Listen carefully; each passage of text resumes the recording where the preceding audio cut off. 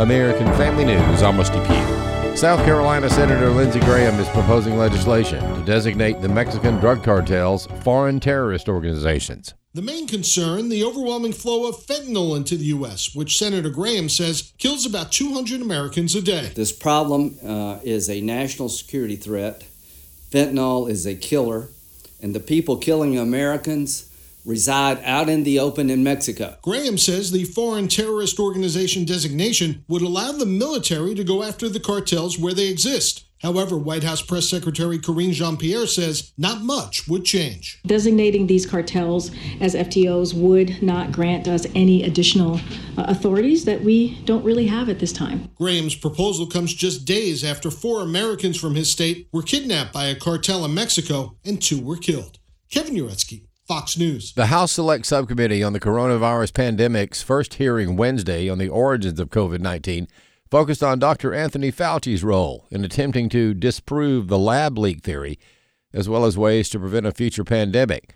Louisiana Senator John Kennedy says now that Republicans are in charge, Fauci's lies will be exposed. Well, sunlight is an extraordinarily effective antiseptic. Look, I know Dr. Fauci. He has a silver tongue. He enjoys doing media interviews.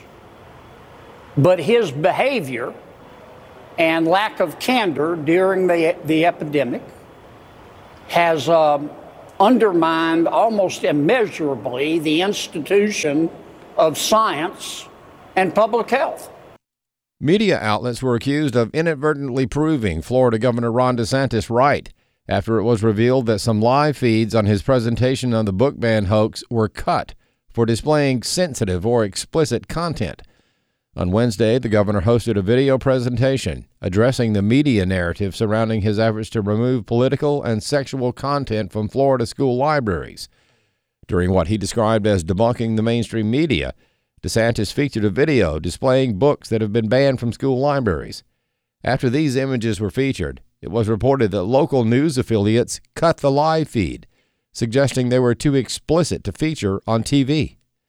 Florida parent Keisha King says, if it's not okay for TV, it shouldn't be okay for school libraries. It is not okay. You know, when parents go to drop their children off to school, you shouldn't feel like you're dropping your child off in front of a sex shop, an adult sex shop. And that's exactly what these schools are turning into many times, where we're seeing so much explicit material that you cannot even show it on the news. But they feel like it's okay to show it to your children. When we're having these conversations and we get pushback, Florida is looking to join the list of states promising to help students and families. John Stemberger of Florida Family Policy Council. The bills that are going to be filed this year will make Florida one of the most robust states in educational choice, with educational savings account allowing parents to determine where their tax dollars are going. So we're very excited about that. It's going to rock the educational system and empower parents, especially parents with lower income families in bad neighborhoods that are not zoned in good schools.